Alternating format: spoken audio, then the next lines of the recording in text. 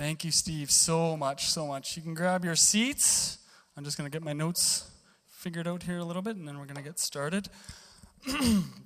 So just in regards to Steve's announcement, I'm hugely honored and humbled and have just so much enjoyed being a part of the student ministries under David Schwinghammer and have learned so much. He's become a close friend to me, and just delighted to be able to step into where he stood and just believing God for great things, which brings me actually to this morning's message. We're taking a dive into the Psalms. Our series this over the summer has been Summer Playlist, Psalms for Your Soul. And we hope that you've been reading along, and we've been reading together, and we're hoping that we can encounter different kinds of Psalms and how they're intended to speak to us as a congregation and as the Lord's people. So I'm excited about that. Very excited about the word that the Lord has laid on my heart. If you're new and you've kind of been missing a lot of church, I'm going to do a little bit of a recap. And then I'll challenge you with some stuff, talk to you about some stuff. Then we're just going to simply let God's word speak to us. And then I'll wrap it up with a few thoughts and close it down. And we'll have the band back up to play. And hopefully we'll have you out of here by noon, if that's okay with you guys. I'm making that commitment, so feel free to hold me to it and just start walking out if I go too long. So by way of a bit of a recap, so we started this journey summer playlist 4 weeks ago. It started off with Kurt kicking the playlist off with a song of lament, Psalm 88. Who starts off a summer series with a lament? I don't know, sometimes you just can't control the way these things happen. That's how it happened. Kurt did a fantastic job. You know, a song that is pouring out one's heart to God, and a psalm where there is absolutely no resolve. In short, it was a bit of a bummer. Not Kurt's message, the psalm. Kurt did a fantastic job. An example of where Kurt said, you know, it's where somebody's broken heart becomes your favorite song. I like that. I've totally experienced that. Kurt pointed out that there was 3 healthy habits that the psalmist employed. He said he cries out to God in prayer, he recognizes the sovereignty of God, and he appeals to God for change. Brilliant stuff. Fantastic psalm. If you're in a place of mourning or a tough time, I encourage you, take a visit to Psalm 88 and let it speak to your soul. If you need some help, you can catch a podcast online, hillcrestmj.com, you'll find it there. Then in week 2, you guys, we moved from the song of lament into a song about thanksgiving, where Papa Moore, and I mean that with all respect, I love that man and the way that he's able to share with an amazing grace, and he's just like a father. He guided us through Psalm 138, a psalm of thanksgiving, where it becomes a gateway into thanks living. This challenge of living a life from a grateful heart all the time, where thankfulness is our default setting. Again, if you missed it, grab it online. Fantastic message. Last week, we had a little bit of an intermission with Danny DeLong visiting and speaking, and he talked to us, challenged us with this idea of not just always being cognitively aware of God's presence, but actually pressing into have an experience of God's abiding presence. One that we experience actually with our emotions and that we get caught up in. And he challenged us to invite that living presence of God into whatever situation that we're facing and let it speak to that. Again, Danny is absolutely amazing live. Next best thing, catch him on the podcast. He has a word to encourage you. This week, you guys, we're back here. We're Summer's Playlist, and we're sitting on the track that's going to be on repeat all morning is going to be Psalm 50. Generally categorized, it's known as a psalm of celebration and affirmation, which is exciting, right? Right? That's good news. It'll be a good one. Before we get started, I just want to invite one more time just God's presence to be here with us. Heavenly Father, you are a great God. You are amazing.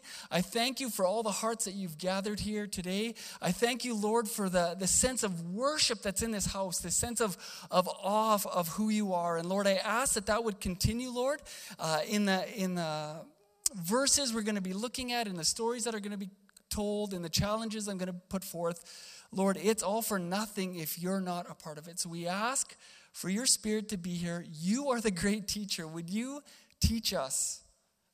Would you mentor us this morning? Would you be with us today? In Jesus' name, amen. I decided to go with a handset because I've had bad luck with a headset. And I thought that it might help rein me in a little bit because I typically talk with my hands and they're always going. But since I've been up here, I'm realizing I'm actually just doing double time with one hand. So I apologize. It's just, maybe it's nerves, whatever. Anyways, that's it. Anyways, I'd like to kick off with a bit of a question. Have you ever agreed to something, made a commitment to do something, and then later on had some regrets about making that commitment? Yeah? Am I talking to a crowd? You know, where, it's lots of things. It's from big things to small things. But one of the biggest things that sticks out in my mind about that is, as a teenager, growing up at home, beginning to kind of like step out in my own independence and kind of make my own decisions. And my parents were great at letting me do that and fall flat on my face and learn some valuable lessons. And one of those lessons was I came across this document, and it's right in line with our theme here because it's about music. And here, this ad was telling me that I could buy one cassette tape at regular price and then pick up to 11 more cassette tapes for free. I was like, this is awesome. I had my ghetto blaster. I'm like, this is the deal of a lifetime. I filled it out, picked out my songs, sent it away. They all showed up, and I'm like jamming out to music. Most of it was country, just because I grew up on a farm. But, just loving this. And what I didn't really realize, or what I should have paid a little bit more attention to, is the fine print that says, over the next year, you also need to buy up to 4 more tapes at regular price. And I just, I didn't really pay attention to that. And so as time went on, the tapes got old. And to be honest, it was just bad timing because it was like literally within months, I had a CD player. And so tapes were not going to be doing me any good. CDs were the new thing. So I kind of just went on living my life.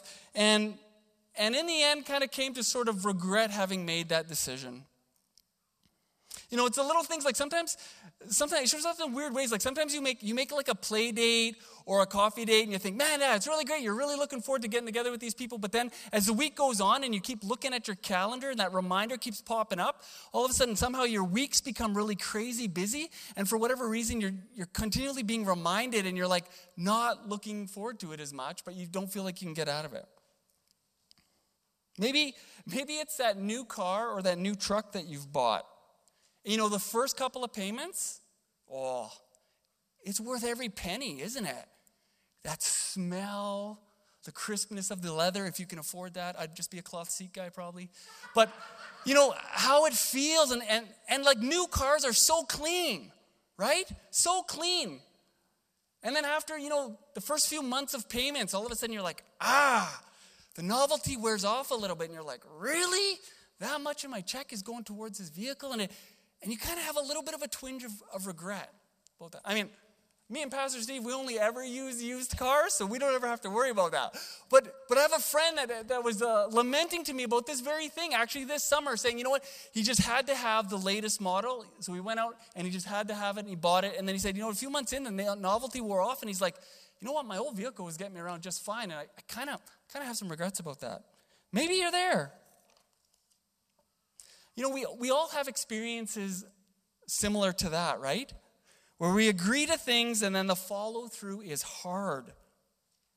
Like giving up on Facebook or Netflix. It sounds like a good idea and you should probably take a little bit of a break. But then nighttime comes and you're bored and it's like, I don't feel like working out or I don't feel like doing something else. And we experience that space of kind of regret and confliction of not really being too sure what to do. And then in my case, there's all those reminders of all those commitments, whether it's the pop-ups or it's the monthly car payments. For me, it was those letters as a kid. They kept coming and coming and coming, say, you owe, you owe, you owe. And I just kept thinking, forget it. What are they going to do? Tapes are out. Don't they know CDs are the new things? This is no good to me. And then all of a sudden, a big reminder came in. Phone call comes into the house. Makes it super awkward as my mom answers it. And she says, who's calling? And she gets this real concerned look on her face. She puts the phone down and she says, Chris, there's a telephone call here for you. And I was like, walked up and I just seen this look on her face. I was like, what is this? Pick up the phone. It's a collection agency. I'm like, what? Anyways, and the guy was pretty stern on the other end. He made, like, on no uncertain terms, I was responsible to pay what the contract that I had signed. It was in the fine print. If I didn't understand it, it was my own fault, and that, he was going to keep hounding and calling, and he'd already spoken to my mom, so I kind of felt like I was on the line already. So, I just caved instantly. I said, what do I need to do? How much do I owe? Check, done, gone. A big wake-up moment for me. Funny, maybe it's something like a job commitment where you find yourself in at a job and you were really passionate and excited about it, but then somewhere along the line, the luster seemed to lose itself a little bit, and you're just kind of trying to figure out what you're supposed to be doing. Have you ever felt like that, like even in your marriage? The state of marriages across this country is really in a crisis state where, people don't stay married for too long. And this idea of going the long haul, it takes hard work. And sometimes we get there and we go, man, I don't have the same sort of enthusiasm about this as I once did. So what do we do? Or maybe, what about your relationship with God, where sometimes you feel like, man, I felt like God was leading me somewhere or speaking to me really clearly, and now it just doesn't seem like it's there. It doesn't seem like quite the same, doesn't seem like the same kind of life-giving thing. What's going on? And if you're feeling like that, I want to encourage you that you're in really good company. I feel like that often. And you know what? If you look at the scriptures like we're going to this morning, you find out that you're in pretty good company there too. Take Israel, for instance. This nation that God chose, man, they made an art out of disobeying. They took it to the next level. They were classically always getting sidetracked in terms of what God had told them to do. You read through their story at the Old Testament, and it's filled with countless times where this chosen people by God seemed to get it wrong more than they did right. But, do you know what the best part is? Aren't you glad that God understands how we can be in that position and that he actually wants to help us out? He actually wants to encourage us. And he's actually outlined some things that are intended to help bring us through. And I'd like to look at those this morning. Track number 50. While it's a psalm of celebration and affirmation, it is more specifically a psalm about covenant renewal. It seems in the life of Israel that there were times where they annually revisited their commitments that they'd made before the Lord. And it seems that Psalm 50 was either the psalm or one of the psalms that they gravitated to the most to help them navigate a renewed sense of covenant renewal. I'm convinced that God can use this psalm in our situations as well.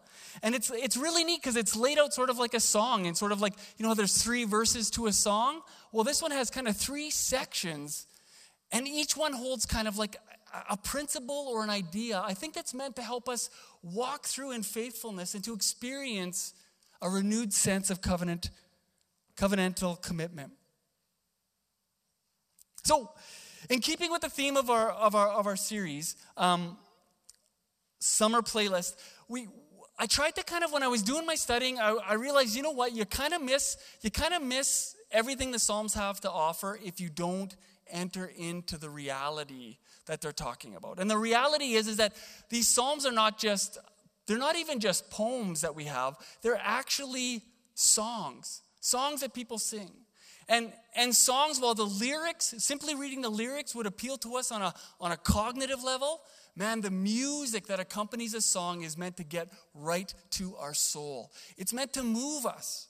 And if you're having a hard time understanding what I'm talking about, it's kind of like, it's like if you work out or you run, there's a big difference between waking up in the morning to static, getting your running shoes on or your workout shoes on, going to the gym and working out, versus you wake up, your eyes softly open, the sun's coming in through the window, you hit play, and Eye of the Tiger comes on the radio.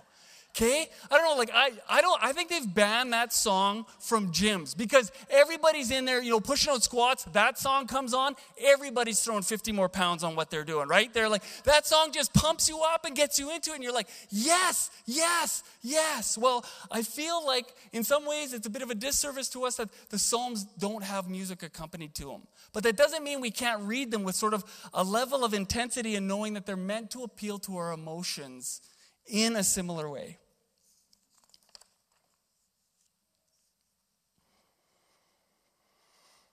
Songs are powerful.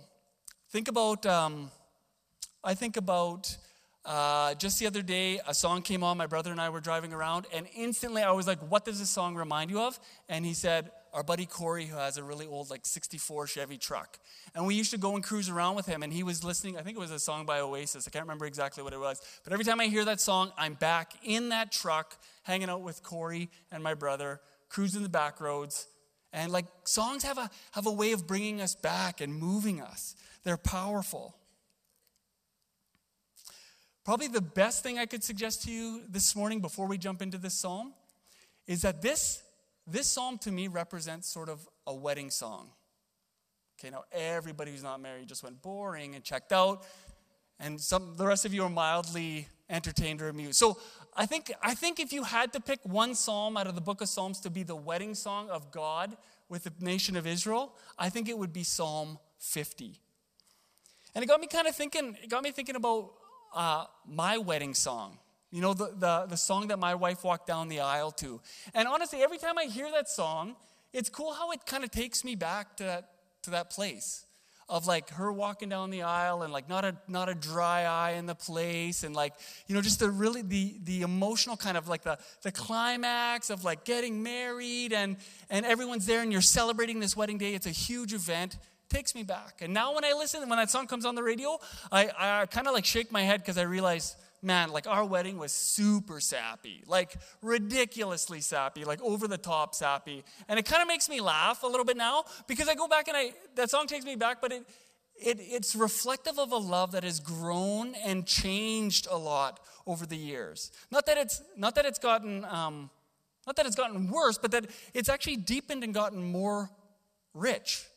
And there's occasional sappy moments now, but our whole, I literally could not have survived if our whole life was going to be kind of that sappy in the days leading up to our wedding, right? But that's not what I'm saying is that song takes me back there. And I think that Psalm 50 is a great wedding song between God's covenant with Israel and himself. So let's jump right in. So time is ticking away. If you would like, turn on your phones or in your Bibles. We're kind of going to be walking through Psalm 50, okay, this morning? Now, the neat thing about this is that this psalm is that, I'll come back to this at the end, but there's kind of this corporate nature of this psalm and then also this personal nature to this song, both of which are meaningful. So here we go. Psalm 50.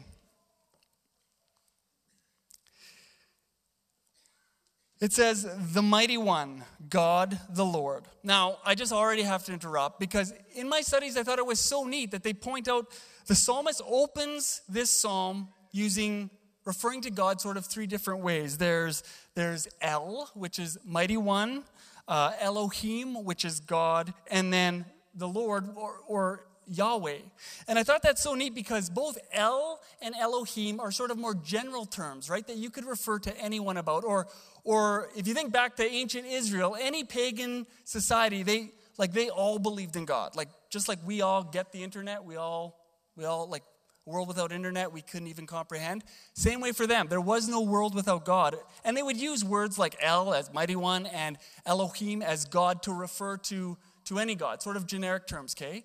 But the psalmist introduces this word of Yahweh, this personal name of God that God revealed to the Israelite people.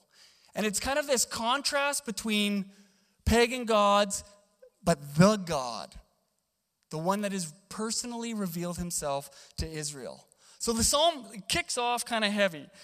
And here it says, the mighty one God, the Lord, speaks and summons the earth. Now, the NLT kind of goes a little bit further and says that he summons all of humanity is kind of the general gist there. It's not just the earth empty and devoid of people, but all of humanity is summoned. From the rising of the sun to where it sets. From Zion, perfect in beauty, God shines forth. Now Zion was a word that was often used to refer to as Jerusalem, kind of like this idea of God's holy city. And in that city, there was this idea of the holy hill where the temple was. And in the temple was the Holy of Holies where God's Spirit dwelled. And so it's this idea from this city of God, this place where God dwells. He's summoning all of humanity. And here the psalmist says, our God comes and will not be silent. A fire devours before him, and around him a tempest rages. Now, it's kind of neat what the psalmist is doing here. He's actually using language to draw people's attention back to Mount Sinai. Long time prior to this psalm being written, the people of Israel were led by a mighty hand of God out of Egypt. If you're familiar with kind of the Bible story, they're led out of Egypt and God brings them to a mountain. They're led by a man named Moses. And on this mountain, God shows up and God gives them the 10 Commandments. But it's not just a matter of like Moses wanders up on a sunny day and then comes down with 10 commandments. Oh no, God shows up on this mountain. It's described as there being fire and trembling and the sound of trumpets, like the kind of thing that would leave people shaking in their boots at the presence that was on this mountain. And this is the kind of language that the psalmist is using, wanted to invoke in us this idea of that sort of a setting, that God in all his splendor is showing up. Now, I just have to take a little bit of an intermission here, because for me, as a Christian, when I think about God showing up in that sort of way, like showing up in all his glory, all his power, there's something that gets me really excited, because it's God. And I mean, the psalmist said it there. He says, our God. So it's a sense of ownership. So he's really clinging to this God. And he's saying, my God, the one true God is showing up. And he's summoning the whole earth. And I go, man, this is awesome. This gets me excited, because how many know that like kind of being a Christian isn't that easy, right? Witnessing to your friends at work or seeing the world differently than the rest of the world, trying to see things the way God does, it's not easy to live that out in today's society. And there's a part of my heart that goes, yes, because when God shows up, vindication, right? It's like they're going to finally know, the world's going to know who this God is, and they're going to know how wrong they were in not choosing God. And it gets me really excited, because it's kind of like, part of me is like, we're here, we're kind of suffering it through, and like, we've been telling people forever about this God, and they're not getting it. So, man, when he shows up, it'll be a different story. And it gets me excited. However, then I read the next verses. Listen to this. Verse 4 comes with a challenge. He summons the heavens above and the earth. So this is kind of like jury language. They're summoned as witnesses, that he may judge his people. Oh. And it's God saying, gather to me this consecrated people who made a covenant with me by sacrifice. And all of a sudden, it kind of takes the wind out of my sails a little bit, because I realize God isn't showing up to vindicate me. God is showing up with his own purposes at hand. And the heavens proclaim his righteousness, for he is a God of justice. Ooh, now all of a sudden the mood gets a little bit heavier, because we have God summoning all of humanity. All humanity is looking to God. And you know where God is looking? God is looking at me. God's looking at you. God's looking at his people. Whoa, this psalm just got real all of a sudden.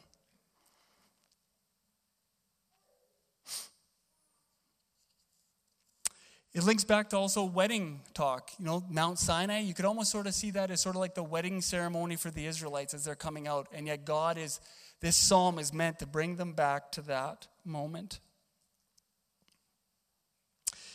Here we go, moving on, verse 4. He summons the heaven above and the earth that he may judge his people.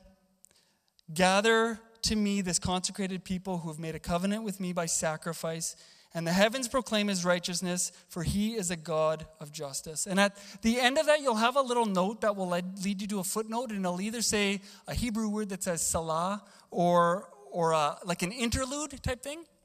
I looked into that a little bit for you. There's actually no like main consensus about what that actually means. It's in the Bible, but it's kind of thought that it has to do with music.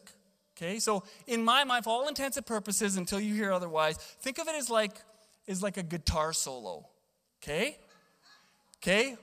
Ron DeLaurie slapping the bass, right? Like just going for it, okay? And so there's a bit of an interlude here where after the heaviness of the psalm, all of a sudden there's this moment where there's like guys are like banging it out on a harp or however, whatever instrument they played, and they just kind of go for it, okay? It's kind of like, it's meant to let the first part of that verse really settle in. You don't want to rush off into what it's about to say next. You want to marinate. You want to let that stir your soul. And nothing does that like bass, right? Here we go. So that brings us to the first end of our section. And so renewal, talking about covenant renewal, our first principle is this. Renewal begins with God. In a word, it begins with faith, our faith in our God. Renewal is about who God is and what God is doing. That is our starting place. So if you're in a place where you feel like you need renewal, or there's a relationship in your life that needs some renewal, or you have an attitude that needs a little bit of a renewal, your starting place is your faith in God. And as we're about to learn, his heart is fixed on wanting to bring about renewal. Section 2 we jump into here, verse 7. See, we got the verses. We got verse versus the verse, right? Lyrical, musical verse, and verses of the Bible. So I apologize about that. We'll call it section 2. It's easier. Listen, my people, and I will speak.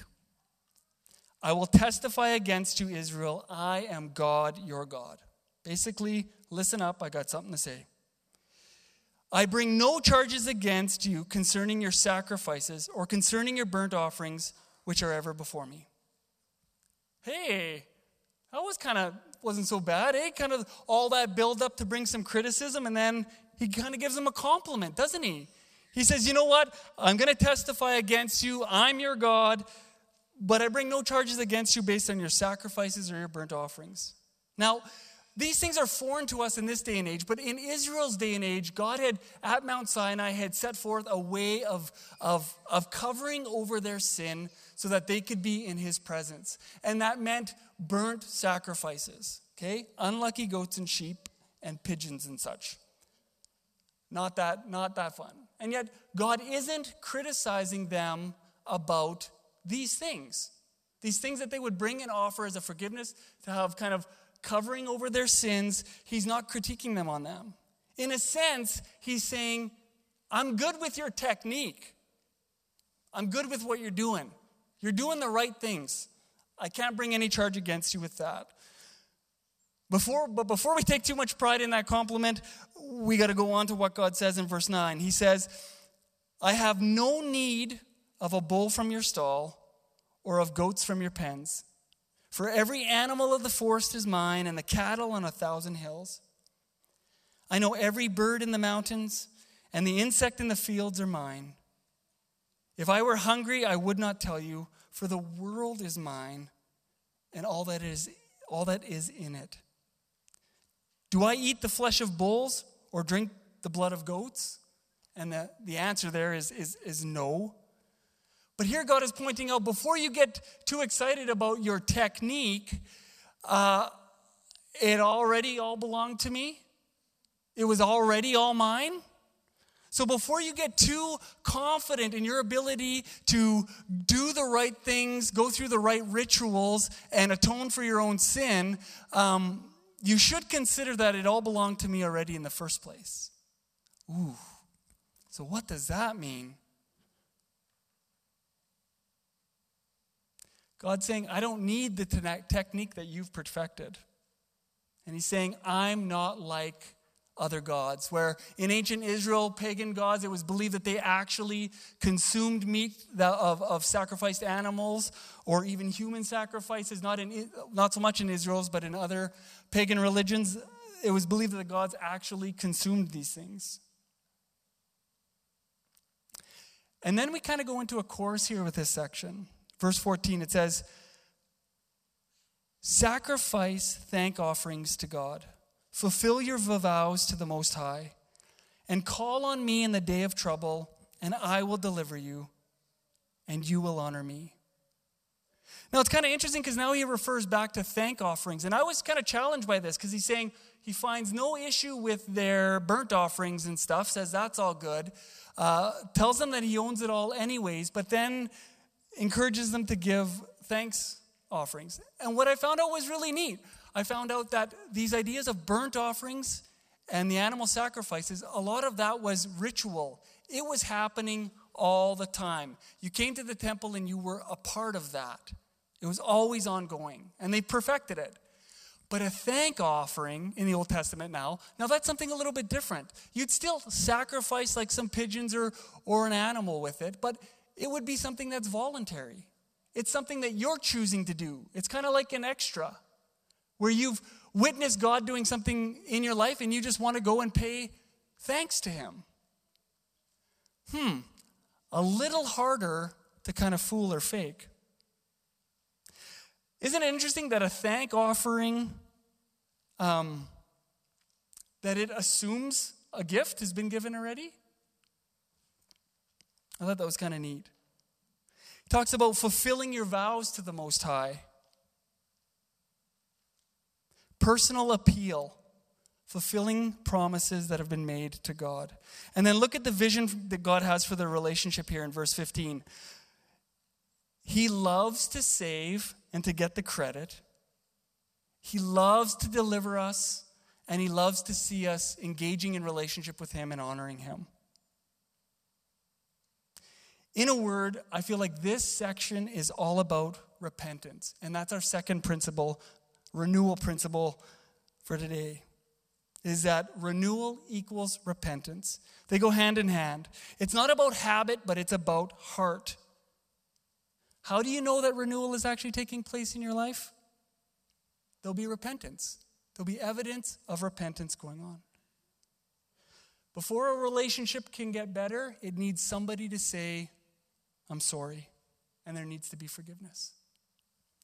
As in our relationship with other people, so too in our relationship with God. Moving on, section 3. But to the wicked person, God says, what right have you to recite my laws or take my covenant on your lips?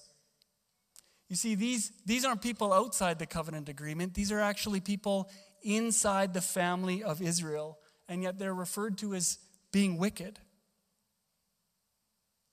God goes on to say, you hate my instruction and cast my words behind you.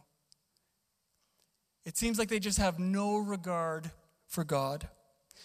Cast my words behind you. It sounds a lot like garbage. And I can't help, when I think about garbage and litter, I think about walking down from McDonald Street down to my house. There's McDonald and there's also high schools. Not saying it's all high school kids, but that street is called McDonald Street because there's just McDonald's litter all along that street. It's just, people, eat and just cast it behind you. And I think about that. What this psalm is saying is that often we treat God's instruction just like that. We consume it and we toss it without any regard for it. And that is God's critique of the wicked here. Well, this is a bold claim, God. What's your proof? I mean, this is a court scene after all. Where's your proof of these allegations? Well, we head on into verses 18, 19, and 20. Here it is. God says, when you see a thief, you join with him. And referring back to the 10 Commandments and Mount Sinai, that's Commandment 8. You throw your lot in with the adulterers. That's referencing Commandment 7. You use your mouth for evil and harness your tongue for deceit. You sit and testify against your brother and slander your own mother's son. Commandment 9. God is emphasizing that he is God, he is spiritual, but he is also moral, that there is right and there is wrong. He goes on to say in verse 21, he says, "When you did these things, I kept silent and you thought I was exactly like you. But now I arraign you and I set my accusations before you. They have not been obedient because their hearts have not been in it." They took God's silence as encouragement to continue doing what they were doing. What does God's silence reveal in our lives? Who are we when God is silent? You know, it's God's silent that allows us to be our real selves. When he is silent, what are we? Are we waiting and trusting faith? Or do we get so busy and fill our lives with so many other voices that even if God was trying to get our attention, he'd have a hard time for all the other voices and busyness that he'd have to try and drown out? I'm sure parents here can relate in trying to get your kids' attention. You know, my kids are just active and busy, and when, you know, you're calling them and calling their name and they're just so focused on what they're doing that they're not hearing it all. And I feel like sometimes it's the same in my relationship with God, that I'm so busy and I'm so distracted and my attention is elsewhere that he's calling and calling and calling, and I'm just too distracted to hear. And then the final chorus and what wraps up this psalm is here. It says, "Consider this, you who forget God, or I will tear you to pieces with no one to rescue you."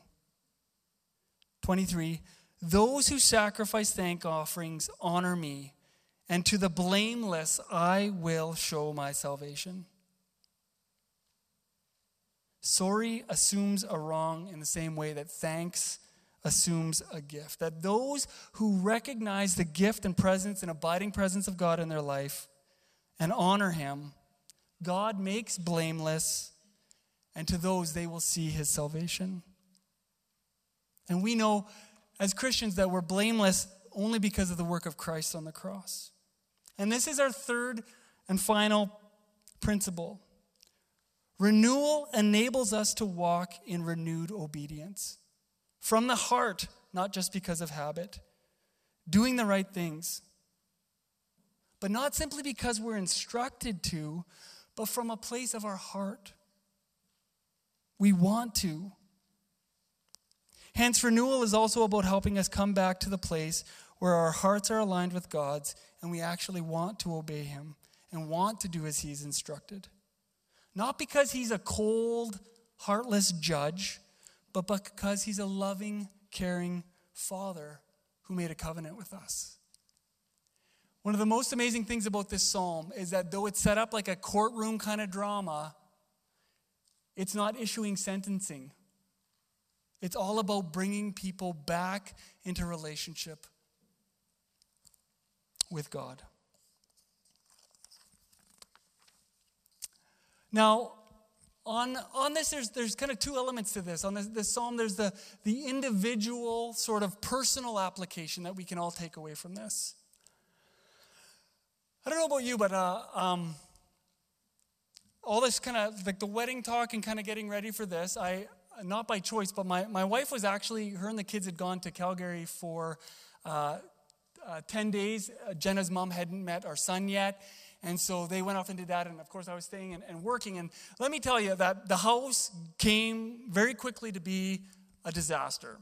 You know, dishes were piling up. You know, as soon as they left, the kids had breakfast and there was cereal all over the floor. I didn't really get to it right away. And so by day 3, I had ants to deal with, which was a lot of fun. So the rest of my week was like clearing out the kitchen, wiping the floors, putting out poison, and like just trying to deal with that, right? And I ate everything out of our fridge. Everything. There's nothing left. And because Jen took the car, I had no way of going to get groceries. So I was literally like eating a can of beans and like cooking the last lonely frozen piece of sausage out of the deep freeze type idea. And just going like, man, I miss my wife. Like, this is rough. Like, I didn't mind it, like, for the first day, things were kind of okay because we'd ordered pizza and I had leftover pizza, but this is starting to get rough. And, like, dealing with ants, I'm like, how? Like, sweeping floors and I'm alone and I can't even manage a household. Like, that's how bad it is. Anyways, and I felt like, when Jenna came home, I was so excited, and the little bit of all the cleaning that I'd done on the last days, the kids undid in like literally 10 minutes. But I couldn't help but think that was sort of a picture of renewal to me. That where trying to do it for so long, kind of on my own, and then when you're finally back engaged in relationship and just having the joy and pleasure of Jenna's company, man, things just seem to work. Renewal seems to just happen. And I'd like to encourage you on a personal note that if you're here today and you're feeling like maybe you've gotten a little bit distant from God, you don't need a whole new God. Maybe you're here and your relationship with your spouse is struggling a bit. You don't need a whole new spouse. You just need to experience renewal. And God beckons us to come to his side, put our faith in him, deal with our sin, and walk in a renewed sense of obedience. I'm going to close just on one of the things I'm really excited about being involved here at Hillcrest is church renewal. Cue the mug. It's not something that has been started in this church with a sense of like it'll run its, we'll go through the course of church renewal for a year or two and then it's going to be forgotten. But that rather, renewal is something that we all need on an ongoing basis. And I think our church is doing something right when corporately we set aside time to experience renewal together. And so as my parting words to you, I'd like to leave this as a bit of a resounding challenge that in the coming months, as you begin to hear about church renewal and those events, I want you to think about it's not just another fad, but it's actually about you experiencing renewal in your life, in your relationship with God, and then even corporately for us. I mean, what better place to be filled with a sense of vision about God and what he's up to than to come out to a prayer summit? To join your hearts and hands with other people in your congregation and lift up your prayer requests. Not going to lie, some of them are ridiculous. There are big needs in our community, you guys. But to petition God for those things and then in months past, come back together and celebrate how God has fulfilled those prayers, how he's answered them. Amazing. We get a clear vision of what God is doing amongst us and together with us and through us. And it's exciting. It brings about a sense of renewal. And then set free. Set free is not something to be scared of or to shy away from. I mean, surgeons know that, you can only prescribe kind of ointment for like kind of skin conditions for so long before if it's indicative of a deeper problem, you've got to go inside to fix something, right? If there's cancer, there has to be an operation for it to come out.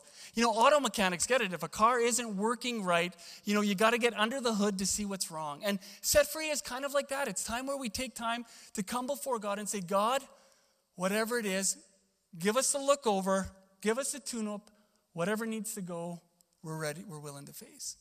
And then you don't have to do that alone either. Like, we get to walk through that together as community. And also finally, the other element of church renewal at our church is Hearing God seminar. Man, where we come and we intensely focus for 6 weeks on how to hear God's voice. More importantly, just as importantly, how to walk those things out in obedience. And imagine with me if we as a congregation embark on a journey for a year, commit this year of leaning into renewal, that the things we're going to experience from God and allow God to speak to us are going to change us. And he's going to do great things through you. I'm just going to close in prayer. If the worship team would like to come on up and lead us in a last song, I'd like to invite them to do that. Heavenly Father, we just thank you for who you are. We thank you that you are a God worth celebrating.